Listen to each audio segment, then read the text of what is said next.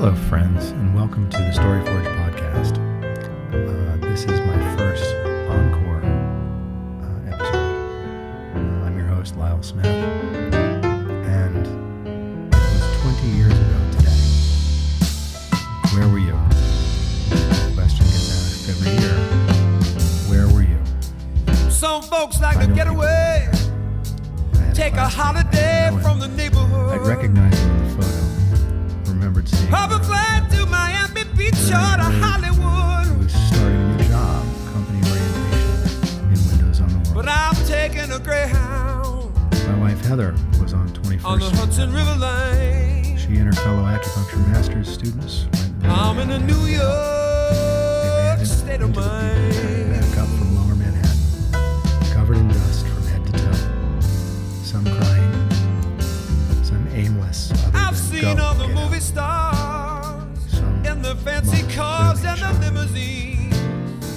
Heather ended up over at the Been Javits high in Center the helping first Rockies responders. under the evergreens. I was getting coffee in the IEEE But I cafeteria know what in I'm Jersey. needing. I was confused by the coverage on the Don't want to TVs. waste more time. There was smoke coming out of one of the Twin Towers. A bunch of us I'm in a just New stood there staring, not really York state of understanding. mind.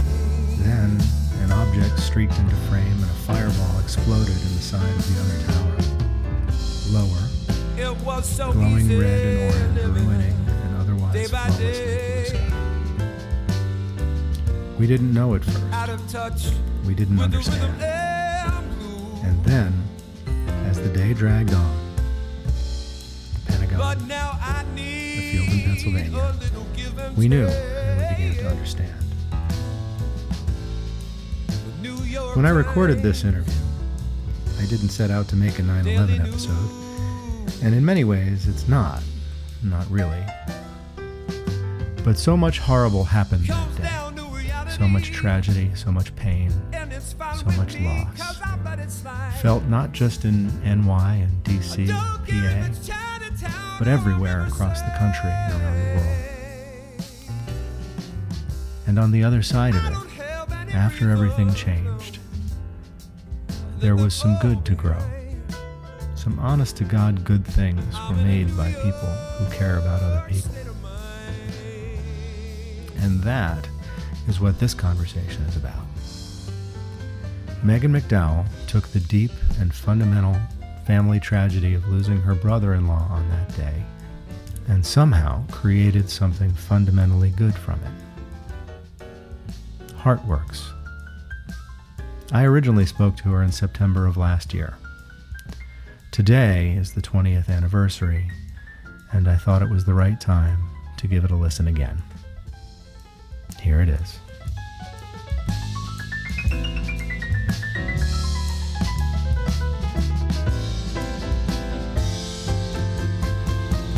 How many people are back in the house they grew up in? It's wild. Yeah, it's a crazy thing, isn't it? How did that happen? How did that because so much of that is wrapped up in your story too, I think. Yeah. The whole thing. Yeah. So how did you live now in the house where you grew up? I do. With I your do. own family. How did that come about? So that came about that I am not a good letter goer. So I am a therapist. I talk to people all day long Right. about the power of letting go and allowing for new things in your life. Because I do feel, it's so important to be able to move through life instead of gripping onto the parts of life that we want to stay put, Right. because we have no control over that.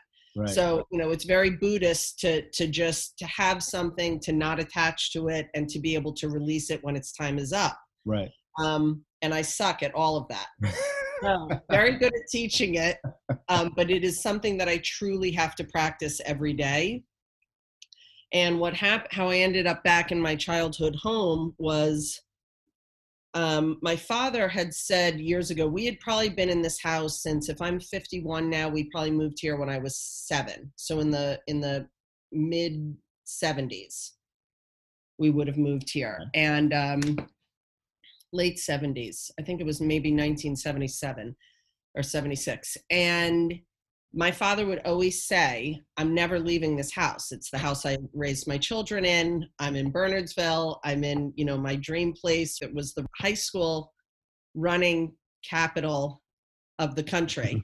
Yes, that's true. Right? When we were growing up, and my father basically said, I'm never, you'll carry me out of this house. And that's basically what happened. And that ties into another story of Ed Mather and Daddy dying within, 3 days of each other. Right. And Mark Wetmore being in this house when he hears about my father. Mark Wetmore was here the morning my father died. Oh my God. He had slept over that night because he was here for Mather's funeral. Yep. So that whole thing, that was insane. Having Mark here, my father's one of my father's best friend dies. The other best friend flies in for his funeral. Right. And my father closes his eyes and passes away while Mark Wetmore's in the house. Here. It's all these weird alignments happen in life sometimes. So the way I moved into the house was that my father had passed away very, very unexpectedly. I was super close to my dad. He was a real supply of love for me on the planet. And when he died, my husband and I had 2 children at that point, and we were living a couple of miles away up on Mount Airy Road. Mm-hmm. And my father had passed away, and my mother was putting a call out to myself and my 3 siblings saying, I'm going to sell the house. I don't need 5 bedrooms. I'm selling the house. Is anybody interested? And the story goes that I am crying on the phone with her. I get off. I walk into the family room. My husband in our house a mile and a half away is clicking through TV channels. And I go, my mom's selling the house. And he goes, yeah. And I go, well, we have to buy it.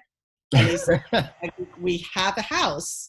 And I said, there is no way I'm going to be able to drive past my house every day and see other people's cars in the driveway. What if I get invited over for a play date back at 37 Old Army Road? Right. I'm not going to be able to handle it. We have to move. And without skipping a beat, my husband said, okay, because he knew that his life was going to be way easier having us live back at Old Army Road. Right. So, so we moved back in. I changed things around, but as much as I joke about being a bad letter goer, I'm also a deep feeler. And I think that part of the times when you're a deep feeler, things are allowed to be held on to that are important to us. And so this was one of those things that I said to God the next day, look, if I have to let go of the house, I can do that. I've let go of harder things. I can do this. And if it's in my highest good, please help this work out. Right. And then the next day, I prayed all night about it. And the next day, somebody literally knocked on my door and said, I heard through word of mouth, you're putting your house on the market. Mm-hmm. I had told 3 people. Right. And this guy walked up and said, I heard through word of mouth, you were going to put your house on the market and move to your parents' house. I'd love to buy your house. Wow.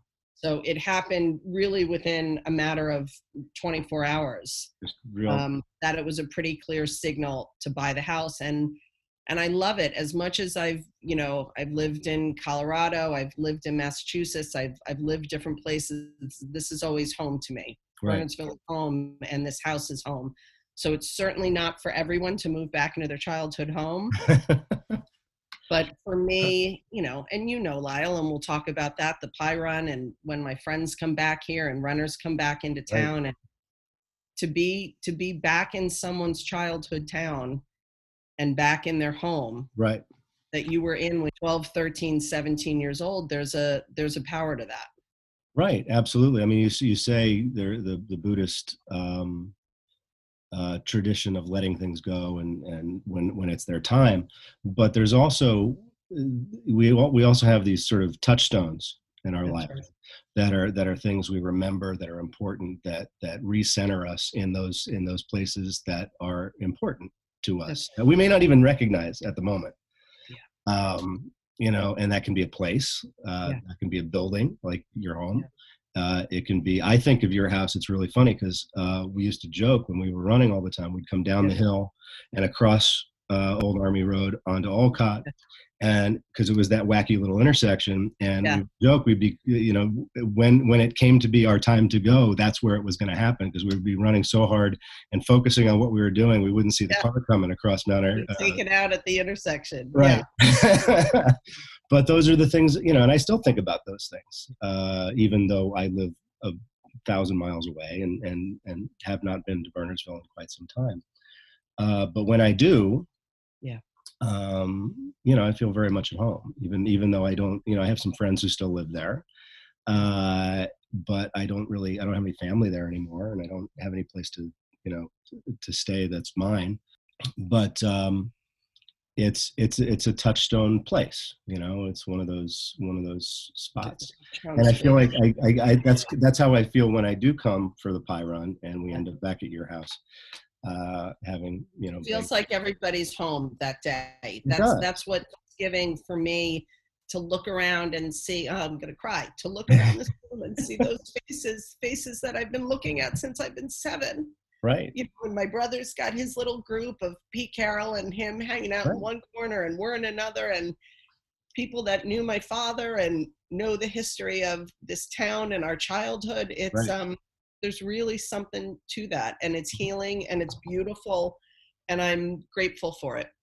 Well, and I think there's a rarity to it. Not everybody grows up with that sort of, and it's a like you mentioned your brother and because we were all runners and we all had these common experiences, but I don't know your brother terribly well. Sure. Well, he's older than a lot older than us. Yeah. But I can talk to him about anything, any given time, and it feels like we're related. That's right. Even though he and I are not. Yep. And that, I don't think that's a lot of people don't have that, I think. Yep. It's really kind of a nice thing to have. There's something on my wall that I wanted to read to you, and this is right on the wall in the room where the pie run food goes out. And it says, "Our house has a heart and a soul and eyes to see us with, and approvals and solitudes and deep sympathies. It is of us, and we are in its confidence, and we live in its grace and in the peace of its benediction. We cannot enter it unmoved." And that's by Mark Twain. And that, when I moved back into the house, I was really into quotes, still really into quotes. And I was looking for a quote to put up on the house, and I didn't want something that was kind of bullshitty or everything was always perfect in this house and in this town and my childhood was perfect. I had no interest in that, because it's not true for any of us. But there is something about this quote that just says you cannot enter it unmoved, whether that's your childhood home or your town, or when you bump into somebody from your past, regardless of what your experience was during that phase of your life, you're moved. Right. And it's important. I've always thought that there are places on this earth where the veil between worlds is very thin. That's right. And it's, you can't explain it, you just feel it, and so you say that to some people, they're going to think you're out of your mind, and you say that to other people and they're going to be like, oh no, I feel it too. And you talk about alignments and how you're purchasing your childhood home happened, and how do you explain that? You don't. It just happened, and it was maybe you can call it luck, maybe you can call it something else, good fortune, whatever.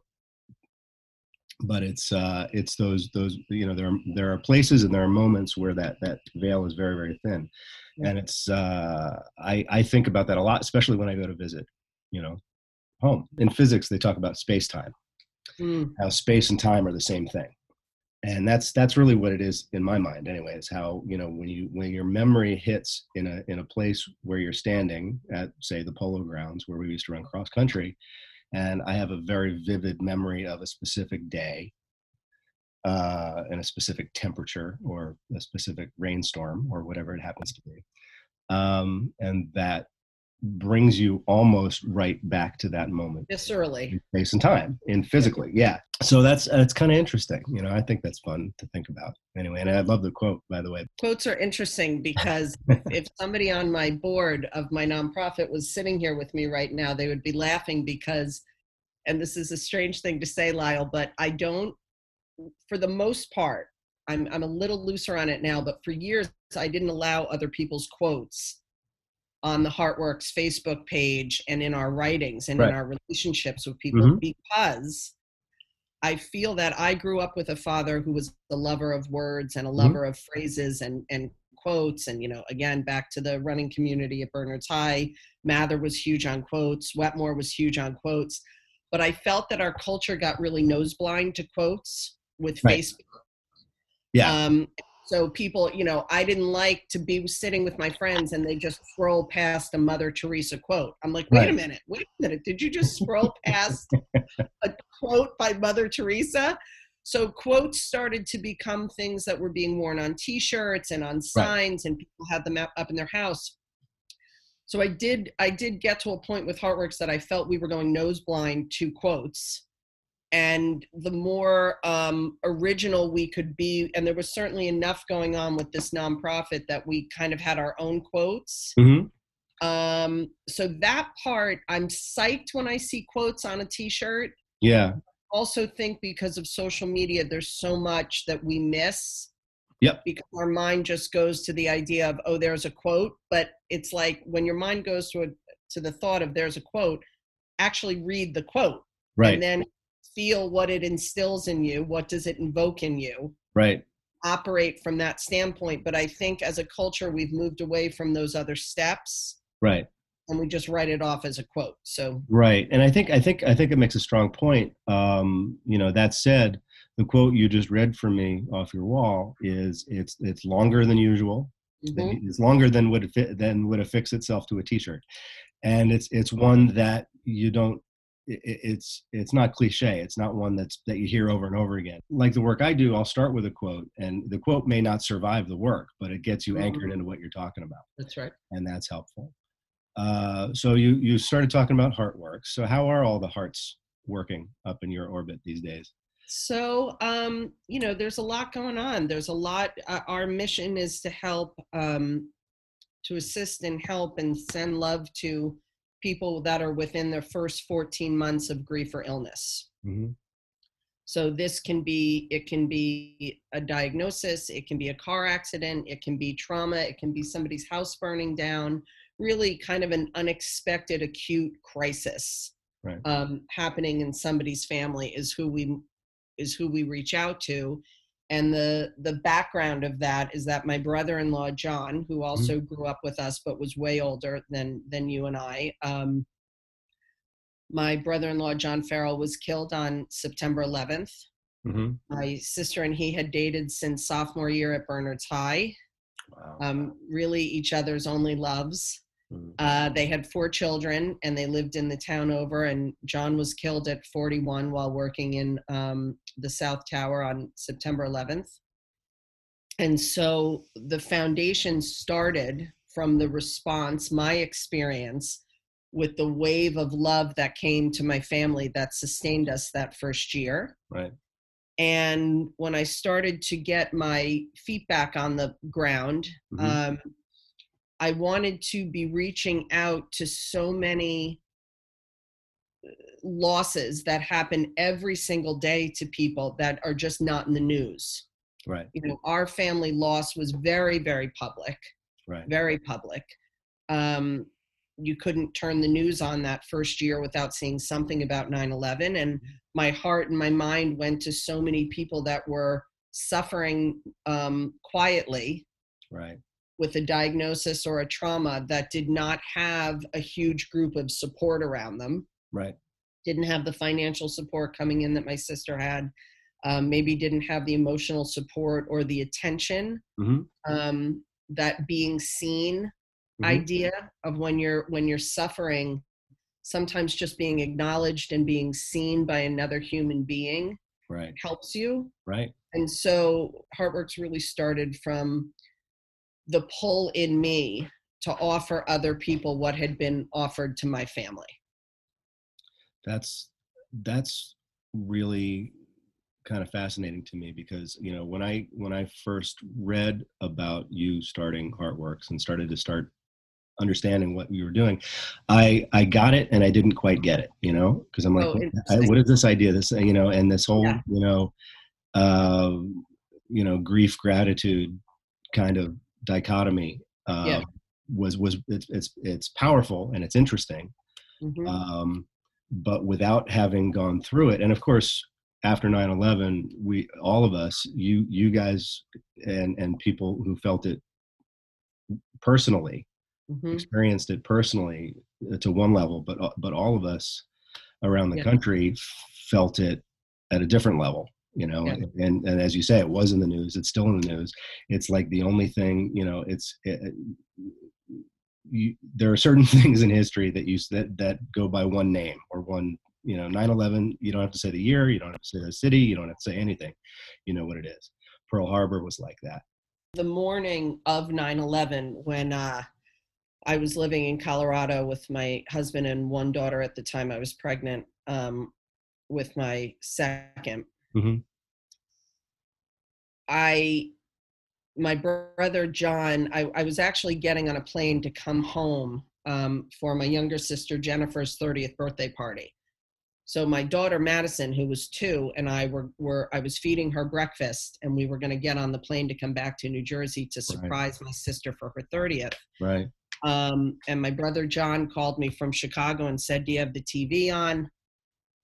I said, "No." I put the TV on. I said, "What is this?" And he said, "That's John's building." My brother and my brother-in-law are both Johns. Right. So my brother John said, "That's John's building." And a sense came over me, though I didn't understand any of it, because none of us did. This was like 15 minutes into it. No one understood anything. I did have an understanding that life as I knew it was over. Right. And it was just a visceral feeling deep in my soul that what I had come accustomed to being my life was done. Right. And I got myself up the staircase. I kind of crawled up this big staircase we had in our house, and my husband Eddie was sitting at his desk, and I said, "Come downstairs." And he came downstairs, and my first question to him was, I said, what is this? What would you compare this to? And the only thing he could think of was Pearl Harbor. Right. That was his response in the moment. But talk to me. I would like to know what that is for you about the grief and the gratitude. What pulled you into those ideas? Well, I mean, because gratitude, it's funny because I mentioned I talked to Peggy as my first interview in the whole project that I was doing, and she talks about gratitude a lot, and yes, she does. And that is growing up, it's a word. It's a word that it has a word. It has a definition. It has starts with G. It has X number of letters, but it's over time it has become a thing. It has become a practice of gratitude. Yes. So you sort of understand it in terms of, okay, you have to actively invite it into your being. Yes. To see the benefit of it, right? So that's where I started to understand it, at least in recent times. Maybe the last. It's not something that just floats past you and affects you. Right. It's something that you have to conjure up sometimes, and put effort into focus on. My goal in this moment is to be grateful. Right. And exactly it's something. It's something that you have to. It's work. It's work, right. And it's an intentional work. Right. Say I am. Peggy is someone who was found through her fiance and her father dying very close together in her early 20s. She is someone that found gratitude in a cup of hazelnut coffee. Right. And she now has a whole practice and a whole way of helping people through Right. that idea of gratitude for the cup of coffee in your hand. Right. And it's so tied to this concept of grief. And, it's just fortunate that the alliteration works. But, Yeah. but grief, because like we lost my dad, Yes. it'll be 2 years in October. Yeah. And, I've lost people in my family from whatever reasons, and grandparents and what have you. And there's a certain amount of grief that comes with that, but you don't feel it at that depth until it's somebody like, a parent or a child or somebody really, really close to you. And so, again, it's grief. It's just a word until you feel what it really means. It's your word. Yeah. Yep. But then you start thinking about gratitude and say, okay, it's not just, I am tremendously grateful that I had my dad in my life as long as I did. I'm tremendously grateful for everything he's taught me, everything I've learned from him, every opportunity he's given me, which again is tied intimately with every opportunity that I got to be part of the running community in Burnersville, for example, which ties intimately to your dad and Mark Wetmore and Ed Mather and all the craziness that happened around all of that time in my life. But those are things that, so it ties to, again, it ties to time and memory and the way you look at what you value. All of it for me is a part of being alive. And what I see so much, I'm a therapist. I have a small private practice and I run these women's retreats. So grief is a constant theme in my life. And, I often say to people, life doesn't work with just the aspects that you enjoy. That's not how it unfolds. Wouldn't it be great if we had more control and we could say, I want this experience, I don't want that experience? That would be too painful. Right. It's not the way that it works. Right. So for me, the only way to survive it is to ride it out, do the best I can when grief shows up, and reach out to other people for support. And that was the thing about after 9/11, when John was killed at 41. Right. In a terrorist attack. I mean, the term terrorist attack had never come out of my mouth. No. At that point. This insane situation had happened that, John Farrell is somehow now being talked about on the Today Show. Right. Because of being killed on a Tuesday morning in New York City. Right. And it was so disorienting because grief is so disorienting. Yeah. You want to talk about this intersection, and the intersection you're talking about is one house over from my house. Right. Right. So this goes into my Amy Michaelowski, who we both grew up with, one of my best soul sister friends. Amy's son Charlie, I'm his godmother, and about maybe 9 years ago now, Charlie was diagnosed with a very, very rare brain tumor. Oh my God. Came out of the blue, and he gets diagnosed with this brain tumor. Now, I have walked up Alcott Avenue, which is 2 houses over from my house, thousands of times to go to high school every day, to walk into town. I've been on this road thousands of times. The intersection that you're referring to, I've been at thousands of times in my life.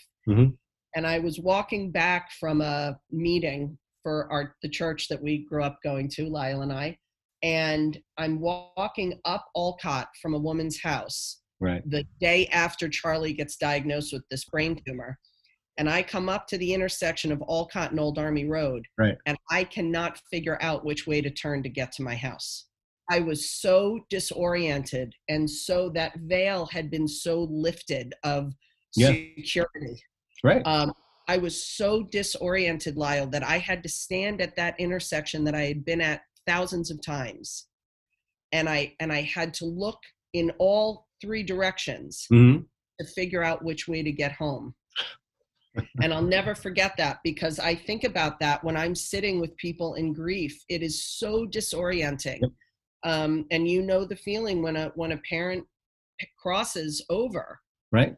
this was a parent that you had never been on the planet a day without them, Right. because they were here before you. Absolutely. So that when they leave before you, it is so disorienting. And it takes a while to get back in your body and to orient yourself to remaining on the planet Right. without this person. Right. And so that's what I think about so much, about the power of all the things that you're talking about. When people are in grief, we need each other. We need to be more aware of the people that are grieving around us. Right. And the grief can be the loss of life, but the grief can also be a loss of lifestyle. And when somebody gets sick, you're in deep fear and deep grief that things are different than they were. Absolutely. And so much of my foundation, Heartworks, is about just being present for each other. Right. During that. So how did that come about then? Because we're talking about this deeply personal experience of your brother-in-law on 9/11 and your sister, and calling from around the country. What's going on? What not understanding what you're watching on TV. Yeah. To fast forward to, okay, Heartworks is a real thing that's up and running and helping people. How do you get from the one to the other? So the way that I got from the one to the other, Lyle, is really moving through my heart, like really allowing myself, I'm a feeler. I experience the world. I'm a deep thinker, right? But more so, I feel everything. Right. When I am when I'm in a crowd of people, I'm a little hard to be with because I'm feeling the experiences of the people around me. Sure. And sometimes, if I'm at a concert, I have to kind of quiet that other stuff down to even focus on the music. Right. And so because I experience life through my feelings, when 9/11 happened, I felt it very deeply for my sister, for her 4 children. We were in kind of this impossibly shocking situation. I come from a very enmeshed Irish Catholic family. So when something happens to one of us, it happens to all of us. So we were all kind of right on top of my sister during all of this. Right. And, the other thing that happens with grief is that everyone around you is grieving for different reasons. My parents were grieving. John's parents were grieving. John's siblings were grieving. The world was grieving. And one of the things that is so unique and interesting about 9/11 was that we were grieving and lost on the inside, right? But the outside matched our experience. So the world had stopped. Right.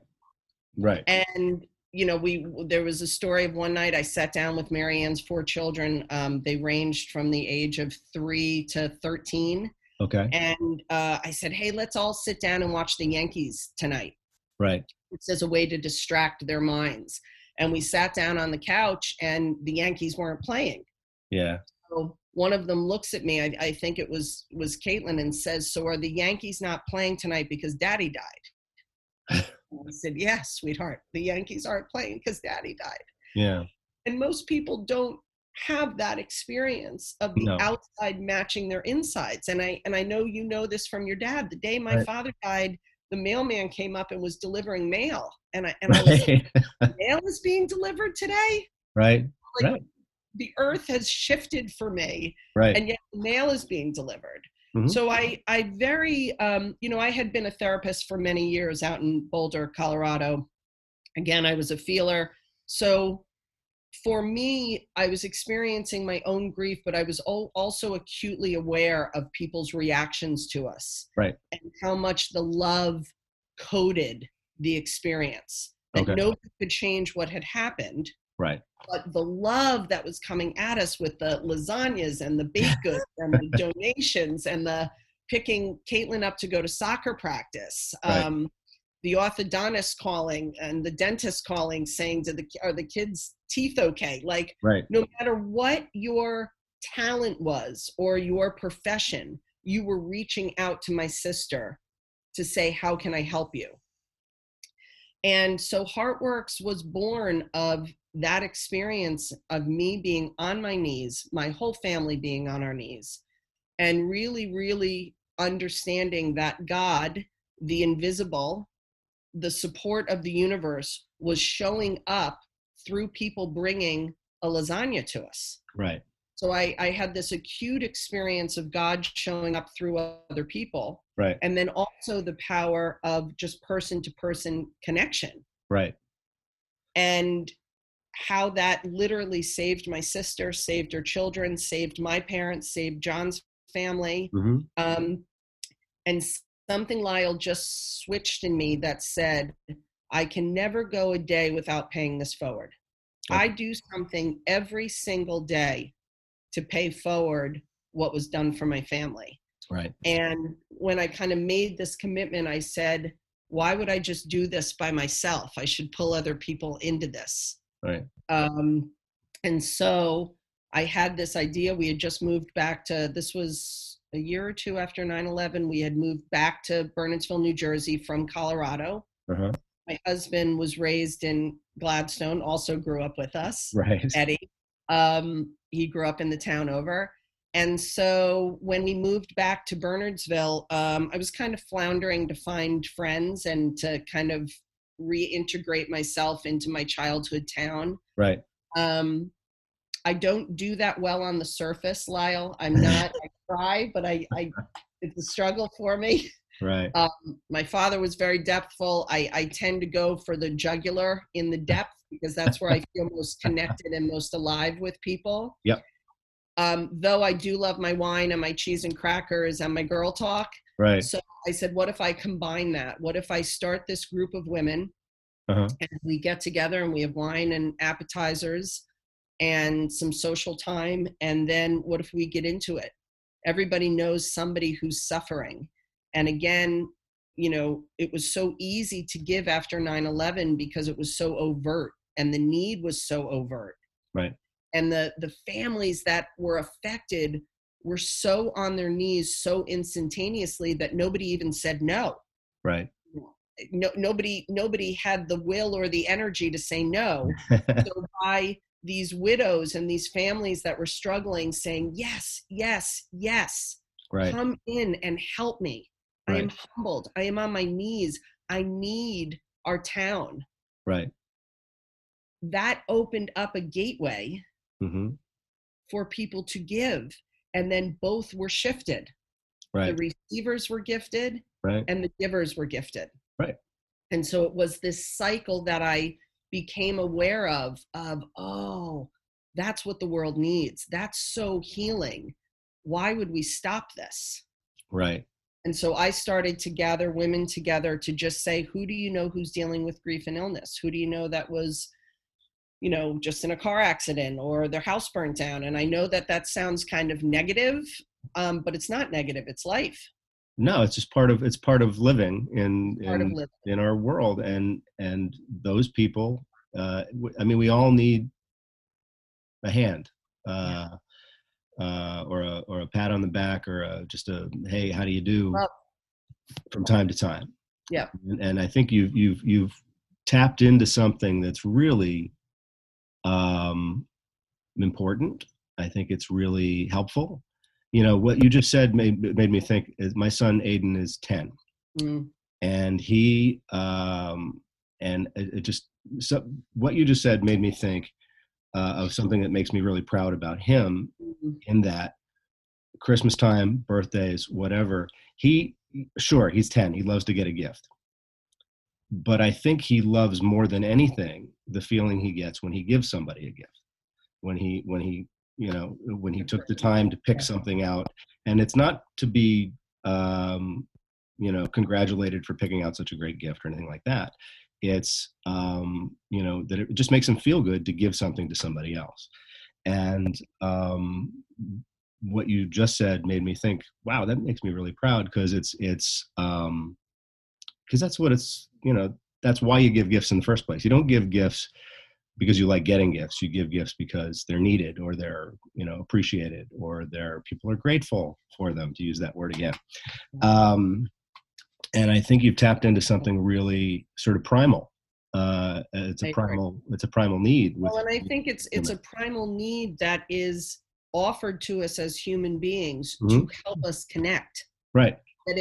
that if we didn't have that primal experience of loss, Right.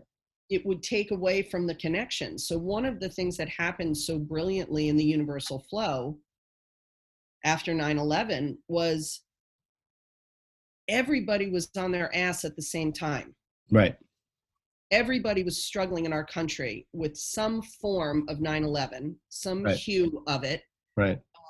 all together. So there was a commonality that let us experience each other in completely different ways. So Right. the neighbor that maybe annoys you and you have political differences with and gets under your skin, Right. that didn't matter No. on September 12th of 2001. No.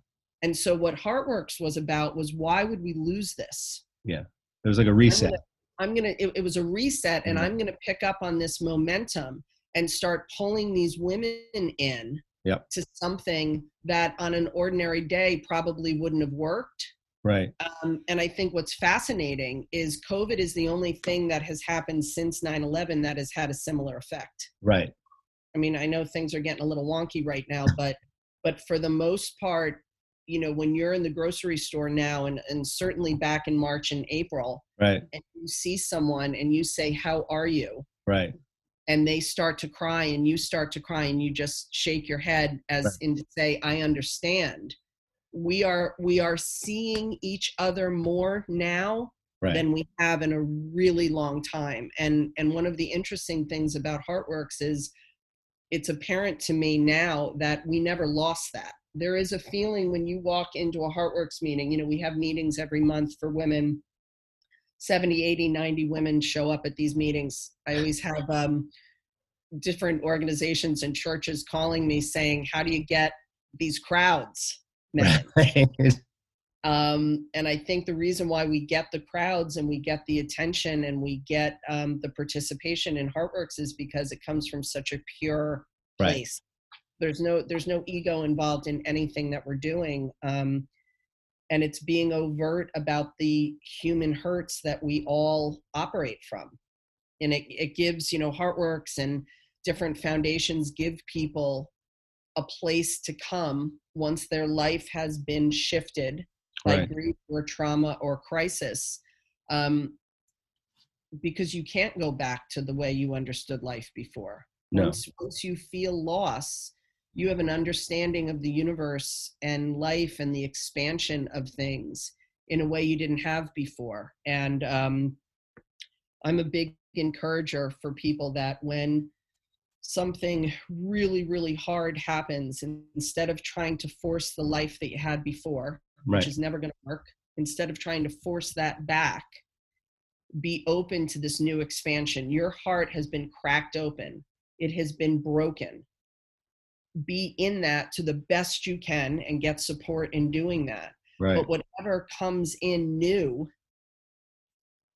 do your best to live that, even though it's not what you want and it's not what you thought you were going to have. Right. You miss things if you try to close that heart back up. Right. No, I think you're right. So two things in my mind right now. How does someone become a heart worker? Mm-hmm. And where do you learn about the people who need this help? So we are located in Basking Ridge, New Jersey. We Mhm. have an office space. So if you are local and want to become a heart worker, you can start. I mean, now with COVID, it's a little wonky. We're going to start doing we did some Zoom meetings over COVID, and we're going to do some outdoor meetings come in the fall. We haven't quite figured out winter yet. Yep. But you can come once a month. Again, 70, 80, 90 women show up at these meetings.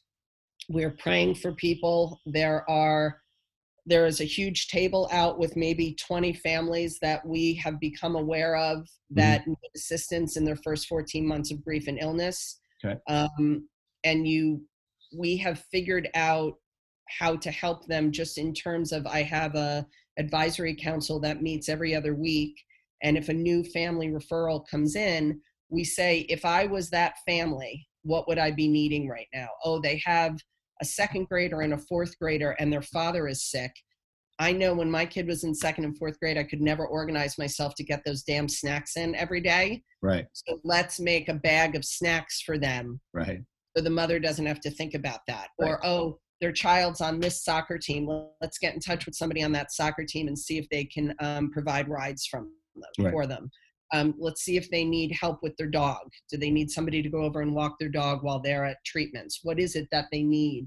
And we get very direct and very personal. So if you are local, you can come to our meetings and you can come by our office space, which we call the Heartworks House. If you are not local, follow us on social media. We're always presenting families that are requesting prayers. We're always, we don't advertise a weird word, but I'm going to use it. We don't advertise too much what we do for families because we never want it to become a Facebook show. Right. We want to keep the sacredness of the giving kind of close to our hearts and not too out there in Facebook land. Yeah. But with that said, you can certainly learn things about us from Facebook. And your question, Lyle, of how do you become a heart worker? Our goal is to have everybody just be a heart worker. Right. Work from your heart. Right. Work from your heart. So you're in Florida. We have a list of 100 things to do for people on our website. You can go to our website and find a list of 100 things that if somebody on your son's soccer team gets a diagnosis in their house, here's 100 things that you could do for them. Right. And so we're not interested in really keeping this just local. We want people coming onto our Facebook page being inspired to step out of our own stuff and give to other people. And while you're giving, call to mind, I'm going to use you as an example. If somebody on your son's name is Aiden? Aiden, yes. So if somebody on Aiden's soccer team, his father gets diagnosed with something, and they're looking for meals, instead of just unconsciously making a lasagna, make your father's favorite meal. Right. Talk to Aiden about your dad while you're making the meal. Right. And then you bring that meal to that family. Right. Because then your heart has been expanded. Right. And the person receiving's heart has been expanded. So that's what we call in HeartWorks conscious giving. Mm-hmm. So people can certainly follow us on social media to learn more about conscious giving. And then to learn about the families that we're helping, you can either just call the HeartWorks House. Right. Or send us an email and say that you're looking to send something or to help somebody. Right. And again, we help maybe, I don't even know what the number is, but we help anywhere from 18 to 30 families a month. Right. With simple kindness. That's fantastic. So with, it's funny, you mentioned earlier being sort of a deep thinker and while enjoying, your girl time and girl talk, you was the phrase you used, going for the jugular about things. And it's funny, I remember your dad. You went for the jugular always, right? Always. And but joyfully. I must have been 9 or 10 years old when I first met your dad. And I cannot think of a single time that I had a conversation with your dad that was not important in some, I don't think he didn't mess around with a lot of small talk. And there are still things I remember that he told me, and I did not grow up in the same house with him, but there are still things that he told me that I think about, if not every day, almost every day, just ways of thinking, and even things that I pass on to other people. I had friends who were having their kids do college visits, right? Yeah. And trying to figure out what college they want to go to. And I remember, and I told this to a couple of different people, and I use it often. And I remember him telling me when I was looking for colleges, when you go to visit, make sure you go to visit. Don't go to visit in like May in the sunny time of the year. Yes. Make sure you go. You're going to laugh at this. Make sure you go in like March when it's raining. That's right. And slushy all over the place. Because if you love it then, you're going to love it on the sunny day. And so that's kind of going for the jugular on college visits, that the ego is going to be very swept into, my father would say, you know, the pretty girl that you see walking Right. past you, or everybody being out on the quad, and the ego and the mind is going to start playing tricks on you. But Right. if you go when it's raining, Yeah. you're going to be able to be more in touch with your actual kind of soulful response to the school. Right. Because you're not going to be distracted by all the shiny objects. Right. Right. Exactly right. But I remember having conversations Uh-huh. like that Yeah. with him about all kinds of different things. Um, uh, and from, you know, college choices to training methods that I still have, that I use all the time. And, you know, and I see some of the things you post often will refer to your dad and things he's told you, and that you remember, that you take with you.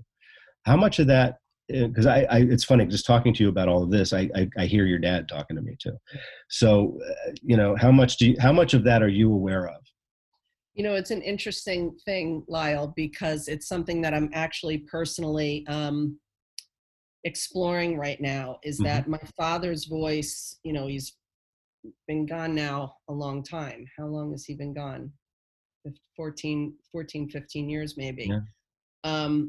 And what I'm trying to navigate in my own spiritual journey right now is having my own voice. Right. Because his voice is so prominent in my head that it is a challenge for me. You know, I want to say even at 51, but the more I talk to adults, we're always struggling with this about what's our own voice versus the adults that we were around growing up. Right. And making those choices, kind of having that freedom of age and wisdom to be able to see things our own way. But my father had such a profound effect on the way that I viewed the world, because our parents do. Right. You know, how much of our views are actually our views versus what's been handed down generationally. Right.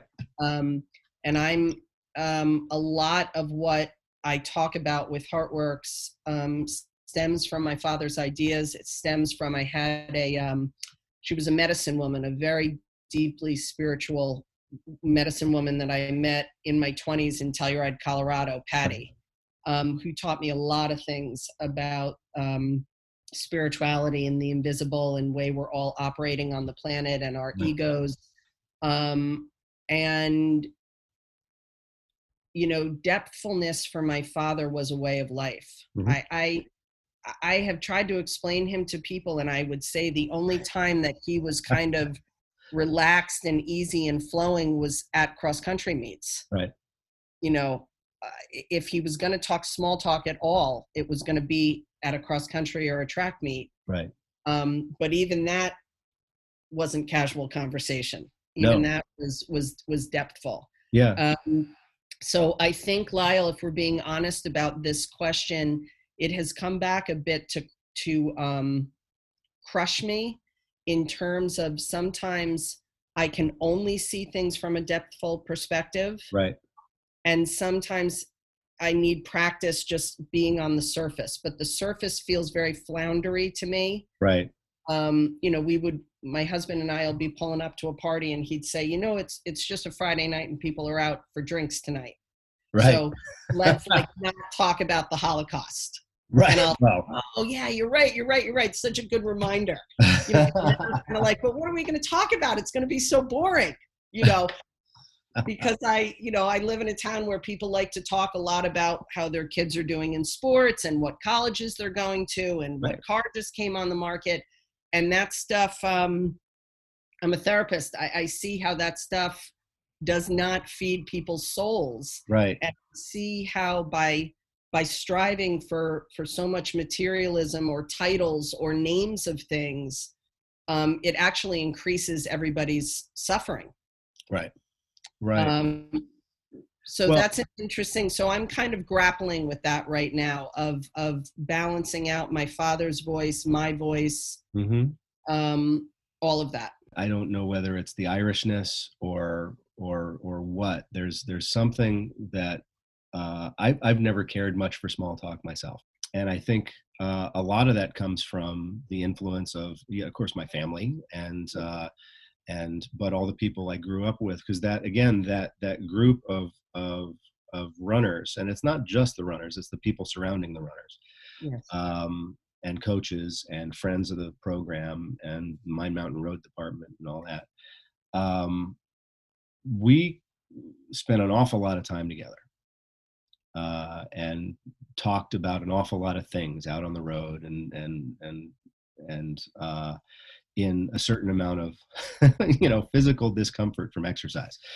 And you don't do a lot of small talk when you're coming up. That's a brilliant point. And a lot of us are kind of like that. And and there's plenty of small talk to go around too, but it's what I guess what I'm getting at is don't lose that either, because it's really important, I think. Well, and I think you bring up that fascinating point of the correlation and the proximity of pain and depth. Right. That when you're on a 20-mile run, and let's remember, Lyle, I was never a runner. I was a swimmer. So right. I was never an actual runner, but I had this close proximity right. to the running community and to right. what was happening at Bernards High School within this small circle of athletes. Mm-hmm. And there is something about sports that forces people into a level of pain and mm-hmm. a level of discomfort mm-hmm. that you would not normally welcome. You're not going to, you're not standing in your kitchen saying, oh, I think I'm going to put my hand on that hot burner, see what the pain feels like. Right. Yet when you're out on a 20-mile run on a Sunday morning, right. you know what you're in for, right. and you voluntarily go into that space. Right. And so I think that you're right. I think that back to this idea of pain and discomfort being a space that opens us as human beings. There is something about running up a hill and being uncomfortable and the other people around you sharing in that discomfort, and then you're pulling each other up that hill. Right. You're in alignment with pain. Right. Physical and mental. And I think that there is something to that. And that's where, for me, the small talk, I just always feel like I'm floundering. Like what are we doing? Like, right. We're going to spend 6 minutes talking about this? Oh, okay. And then I have to reorient myself.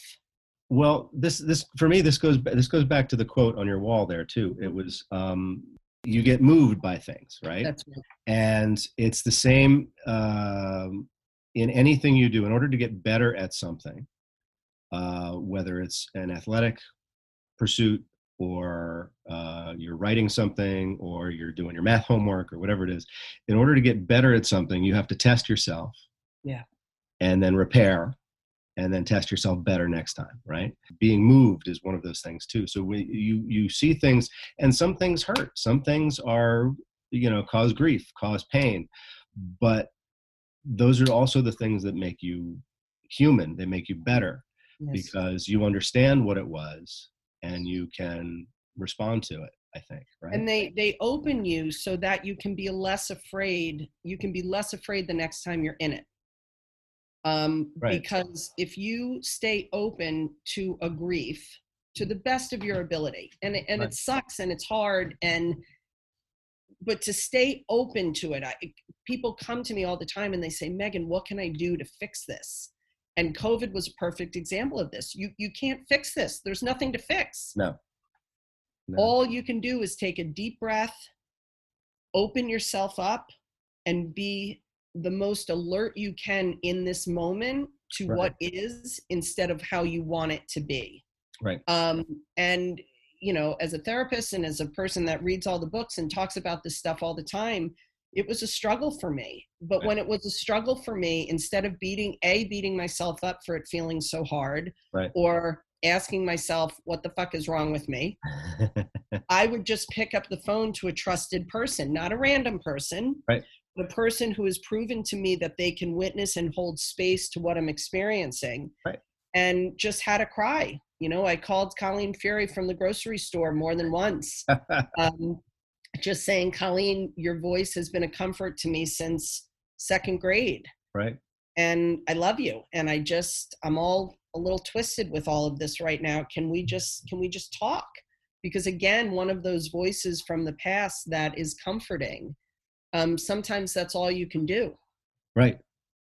Right. And, you know, and it's funny, it's those things, you know, not only do they enable you to deal with them yourself or understand that that's something you need to deal with, but they enable you to help other people too. That's right. And for me, that's the whole point. For me, the morning my father died and I was sitting there with him in my childhood home, and he's on the floor and he's out of his body. Yeah. He's no longer here. I consciously allowed myself to feel that instead of avoiding it, Right. because I wanted to be able to help another human being in this space. Right. I wanted to be able to connect to this enough and not avoid it, Yep. so that then I can become a person on the planet that is able to sit with someone in that level of grief. Right. And that's, you know, that's one of those things that I think we could all work on a little more, is being able to witness each other instead of judging, instead of wondering, why is this person thinking or feeling or seeing things this way? Right. Just sit with them wherever they are, Right. and desire that for yourself as well. Right. Right. And it's funny. I find myself, we spend a lot of time talking about your dad, probably because I know him better than the rest of your family, but your family is spectacular. Your mom is great. What kind of impact has your mom had on all of this? That's a beautiful question. My mother is such an unbelievable mother because she just loves. Yeah. She just holds space for all of us. I can call her complaining about something with my sister, and my mother can hold space for the sister that I'm complaining about. Right. And at the exact same time hold space for me. And so it's funny because I often describe my parents as my father being this incredibly depthful soul on the planet. Yeah. And yet my mother wanted to, you know, have a cup of coffee, go get a new blouse at Talbot's. And, you know, she was on the, my mother is an on the surface person, meaning she's comfortable with the surface. Right. But there is such a wave of love that comes through her, right, that it doesn't matter what she's talking about. Right. So I can be in Talbot's shopping for something for her, and the presence of love is still so there. Right. That is what has helped me stay on the surface with things. Right. Is that my mother has not given me a whole lot of deep philosophical ideas, right, on how to live my life. Right. But her steady flow of love aids me every single day. It is something that I depend on. It is something that she alludes to my, you know, that exudes out of her to my children. She has 13 grandchildren that all, my daughter was leaving for school a couple of weeks ago and said, I want to get a tattoo. Took a deep breath. I said, okay, what's the tattoo going to be? And she says, I want to get Nana's handwriting somewhere on my body. You know, my mother is their screensaver on their phones. My mother is just such a source. And so, Lyle, back to that idea of depth. My mother is an extremely depthful soul on the planet because of her ability to just love. Right. Even though the discussions with her are not depthful. Right. She has taught me how to just even sometimes get out of the intellectual thought process. Right. And all you have to do is love. Just whatever that person is talking to you about. Right. Be a presence of love. And that's what I would say my mom is. That's fantastic. But one more thing I wanted to ask you about was the COVID question, right? So how is that affecting what you do with HeartWorks? So it is affecting us. It's interesting. One of the interesting aspects of HeartWorks is someone can really be in a rough situation. So they're home, they have young kids, and their husband is dying of cancer. Right. One of the things that we hear consistently from pretty much every family that we help is, are we deserving of this? Right. Why us? Why is there somebody else that needs this more? It is this level of humility that is not seen in everyday life until you come to kind of this place of grief that people do not feel deserving of receiving from us. And I say time and time again, you are not using up resources. This is what the resources are for. Mm-hmm. And it's just love. It's not charity. It's not a job. It's just love. And you can never, love is expansive. When you give away love, more love is created. Yeah, it's not a zero-sum game here. Yeah. It's not. Exactly. And so I think one of the challenges during COVID is people feel like there's got to be somebody else who deserves this more than me. Right. And there's not, because we just have resources of love that are never ending. And so we can figure this out for you. I think the way that it's a bummer that we can't all gather. Heartworks is big about getting women together, and our hugs and our, the hugs are huge. That's why I ask, because there's so much with that physical closeness. That's part of what you do, and it's that you can't really do right now. Can't really do it. And the Zoom meetings were great. I think they helped people. I think they inspired people, but it's not a replacement for one-on-one connection. So I think that has been a struggle for us. We do the whole thing. We had a meeting in August and we had the masks on and we did eye contact, like eye hugs. Right. And really working on that idea that maybe we've become, I understand the power of a hug because I love a good hug. Sure. But I also think we shouldn't underestimate just energy of being together and sending each other love. So I'd say that it's been affected with the bummer of not being able to get together. We have given up our top floor. We had a top floor in our office space that was a meditation room, a storage room, and then a gathering room. And I didn't want to spend that money on a second floor if we're not going to be getting together for a couple of months. Right. We've released that and moved everything down onto the first floor. Right. Because I'm not going to spend money on rent when we're not using the space. No, it makes sense. And that's been a big change. And I think if anything, I'm hoping that COVID wakes everybody up even more to the needs of each other. And so I think what Heartworks has given people during COVID, whether it's through our social media posts or our Zoom meetings, is a sense of connection and a sense of being grounded in the struggle. Yeah. And then using that groundedness to pay attention to what's going on in the world around you and how you can be of assistance based on your own life experience. Right. Fantastic. So what do you look forward to? In which realm? I know it's an open-ended question, but that's it. I was just thinking, with all this stuff that you're working on and all these people that you interact with, what are you looking forward to? I look forward to people expanding, and I look forward to people allowing their hearts to break in whatever personal way that's happening. And then from those broken hearts, moving around in the world in a more expansive, compassionate way. I look forward to that. Personally, I look forward to hugs. I look forward to being able to, I'm a huge toucher. When I'm with people and we're connecting, I'm very physical. Yeah. And so I really miss that. And I'm looking forward to just being able to be more present with the things that we have in our lives that we're so blessed to have, truly. Fantastic. Megan, thank you so much for your time today. I really appreciate it. I really enjoyed this conversation. Me too. So that was my friend Megan from my hometown. And yes, she's one of a surprisingly large number of people I grew up with to go on to do some pretty amazing things in their fields. I hope you enjoyed the conversation and learning a thing or two about Heartworks, and I hope anyone listening out there takes it to heart, and we all start to share more of that generosity of spirit, that spirit of connection with everyone around us. I feel like these days we all could use a little bit more of it. Thanks for listening. Be careful out there.